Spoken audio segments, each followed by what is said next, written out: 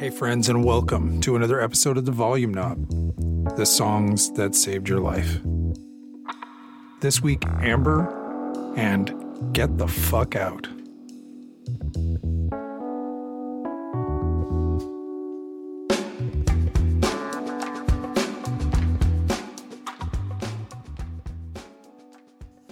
Hey friends, and welcome to another episode of TVK, the only show on the internet which answers the musical question, what if Hrishikesh Hirway got his name pulled from the hat at a Moth Story Slam?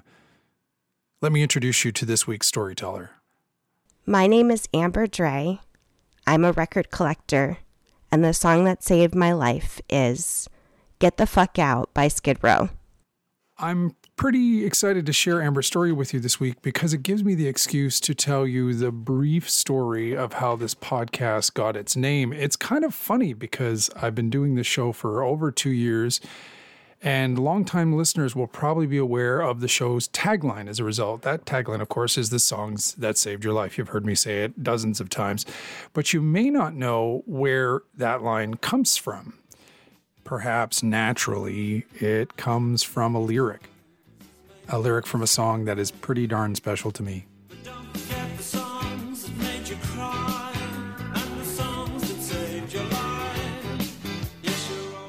That is perhaps unmistakably the Smiths and a song called Rubber Ring. And one of the things that is special about that song is it's one of the few songs that I can think of that is actually being sung from the perspective of the song itself. The song is actually begging the listener to remember them, to remember the way the music helped them. I think it's a great idea for a title of a podcast, or at least I did when I was launching the show. Unfortunately, someone else had thought the same thing. So there's already a defunct podcast out there called The Songs That Saved Your Life. So I had to go back to the drawing board 2 years ago, and then I found this. Straight at her head and I dash upstairs to take cover, lean in close to my little record player on the floor. So this is what the volume knob's for. I listen to dance music. So that's a song called Dance Music by another one of my favorite acts. That's the Mountain Goats, who are based in Raleigh, North Carolina. Dance music is about another thing that I think is really important for those of us who love music. It's about the curative power of leaning in close to the speaker and turning it all the way up. Luckily for you this week, so is Amber's story. It's about the small teenage rebellion of letting the decibels heal you. Here she is to tell you about it.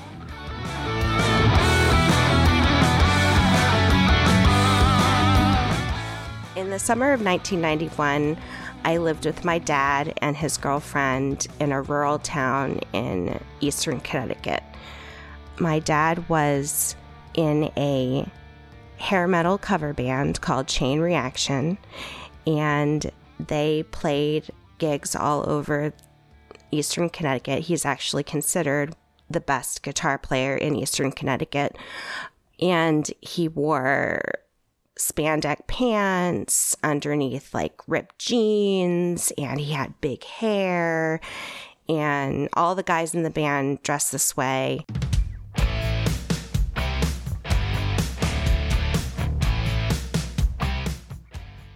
Amber and her dad lived with her dad's girlfriend, Missy, and Missy's young daughter. Missy was a prison guard at the local men's prison.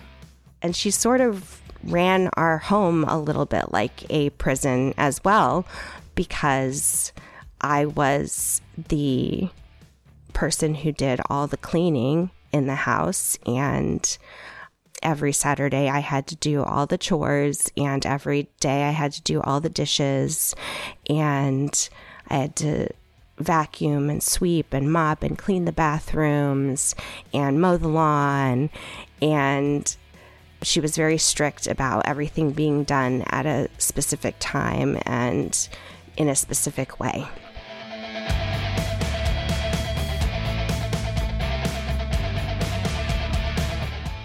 At the time, I actually didn't know where my mother was.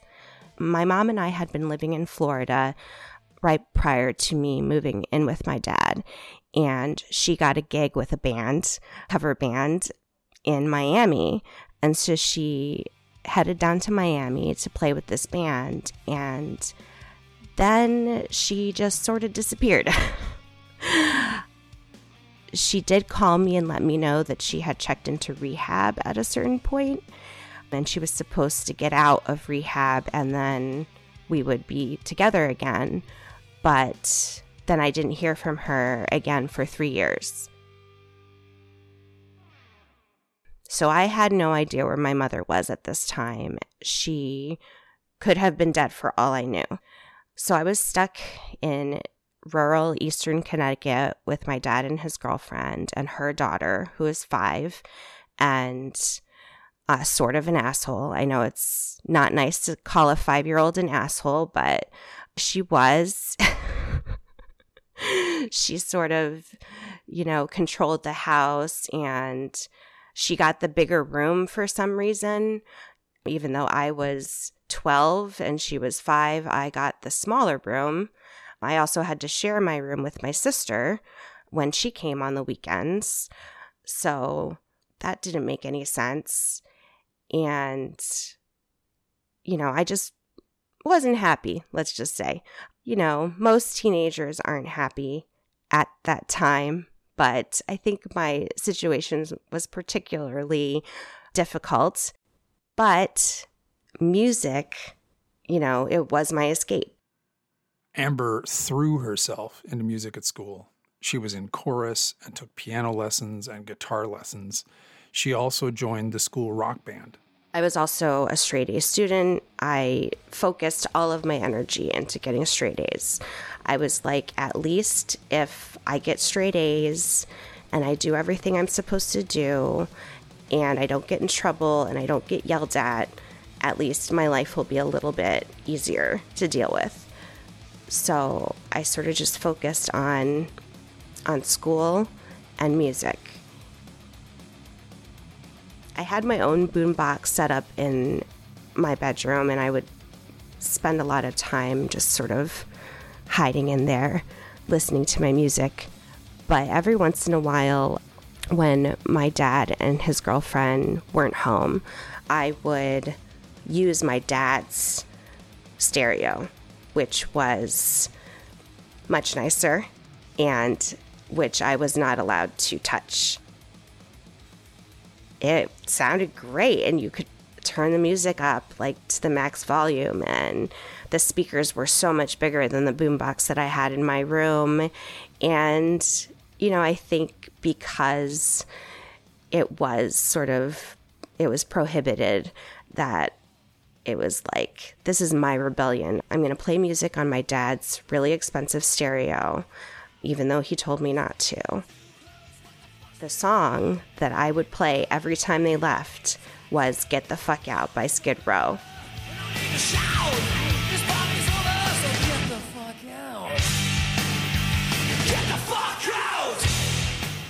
I mean, the lyrics are self-explanatory, but I would just pop that in the CD player, turn the volume all the way up, and I would just have a mosh pit of one in the living room while this song was blasting. And this was my only form of rebellion. It was almost like I was just so sick of being the good girl, and I wanted to do something wrong, and that's the closest I could get to it. This party's almost, so get the fuck out. Get the fuck out! Amber's gentle solo mosh pit rebellion wasn't the reason she eventually got into trouble. In fact, her relationship with Missy eventually blew up for a reason that wasn't rebellious at all. I would write in my diary all of the things that made me so unhappy and upset with my living situation and being with my dad's girlfriend and her daughter and not knowing where my mom was. And I poured all of my feelings into this journal. One day when I was coming home from school, I saw a lot of clothes and it looked like garbage all over our yard. And I got off the bus and I started walking up the driveway toward our house, and I realized that some of the clothes were mine. And I was like, how was it that all of these clothes got out here on the lawn? And then I walked inside the house and I saw my dad's girlfriend, and she was throwing all of my clothes out and just throwing them onto the lawn in front of the house. I was like, oh my God, what happened? Why is she so mad at me? What did I do this time? You know, I do everything right. I try so hard. And somehow I made her mad again. And she finally told me what it was that I did. And it turns out that she read my journal and read all the things that I wrote about how unhappy I was there with her. The complaints in Amber's journal weren't about forced labor or asshole 5-year-olds. I focused on clothes. Not just any clothes, mind you, but a particular brand of pleated pant that was kind of big in the early 90s.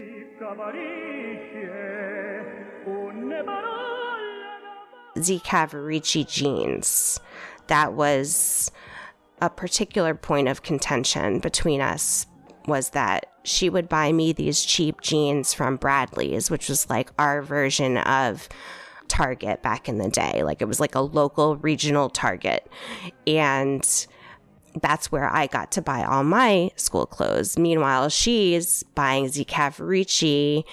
And of course, she's a grown woman. She can buy Z Cavaricci. But in my 12-year-old mind, it's not fair that I clean the house, I do the dishes, I do all this stuff around I mow the lawn, but she gets the Z Cavariccis.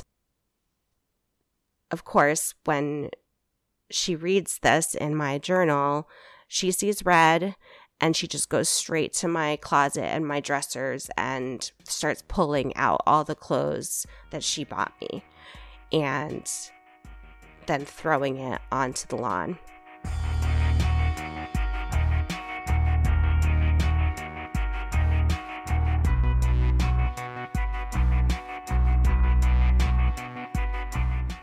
She told my dad what I wrote in my diary, and he asked me why I wrote those things, and I said I didn't mean them. I said I didn't mean what I wrote. And then I apologized. And, you know, our relationship wasn't really ever the same after that. Me and my dad's girlfriend, it was definitely a lot more strained after that. But we tried to get along for the sake of my dad. Amber and Missy's forced truce was less than perfect. Over the next year or so, things got more and more tense. That said, Amber was still responsible for most of the housework, and that meant that eventually things would get broken.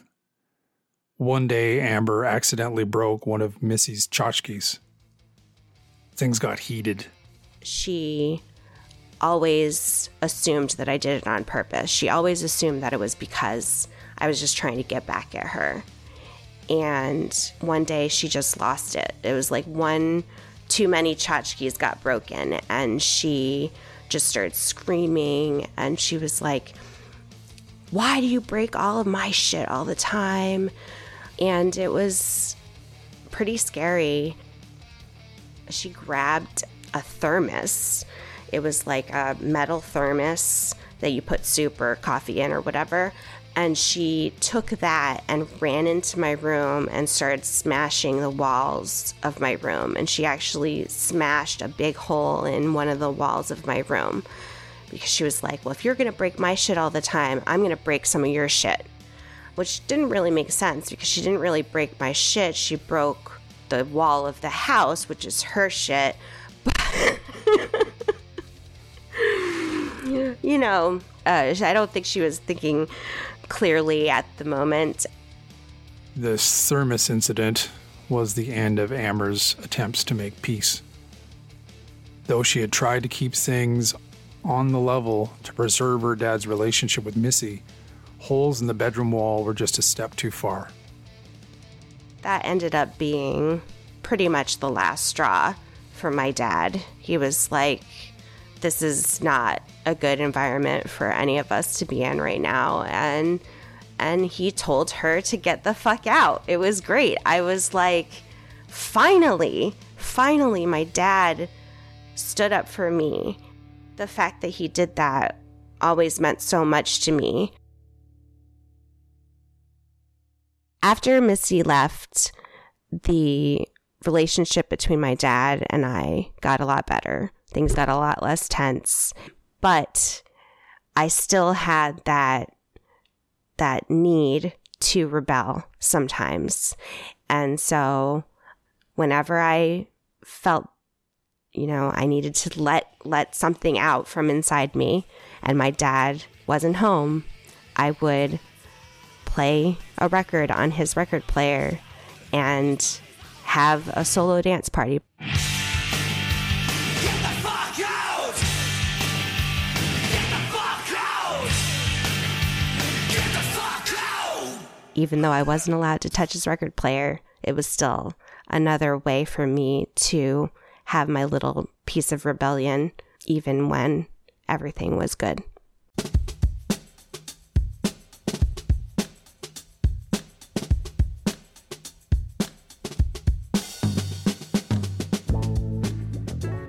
Hey friend, thanks for listening.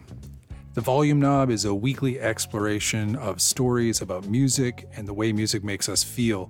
As always, it is produced by Semlevin Audio, and it is hosted, mixed, edited, written, and sound designed by me. My name is Keith Seri. Many thanks to Amber Dre for her time and talent this week. As always, I'd encourage you to get over to the website. That's www.volumeknob.net to look at the show notes for this episode, which include links to Amber's website, where you can see her contributions to other storytelling shows and read a pile of her writing, which is really a valuable way of spending some time. While you're on the Volume Knob website, be sure to sign up for the Volume Knob mailing list so that you can receive our newsletter. Finally, here's Katie with her 30-second review of Get the Fuck Out.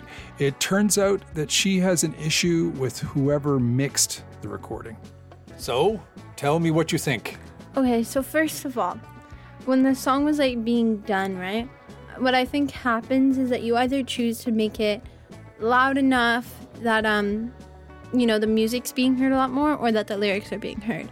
Except, I guess not the volume, but the way that the people were singing it made it sound quieter. And then because the music was pretty loud, you couldn't really hear what they were saying except for the get the F out part. And so I didn't really enjoy it. But you were tapping your toe. I don't believe you.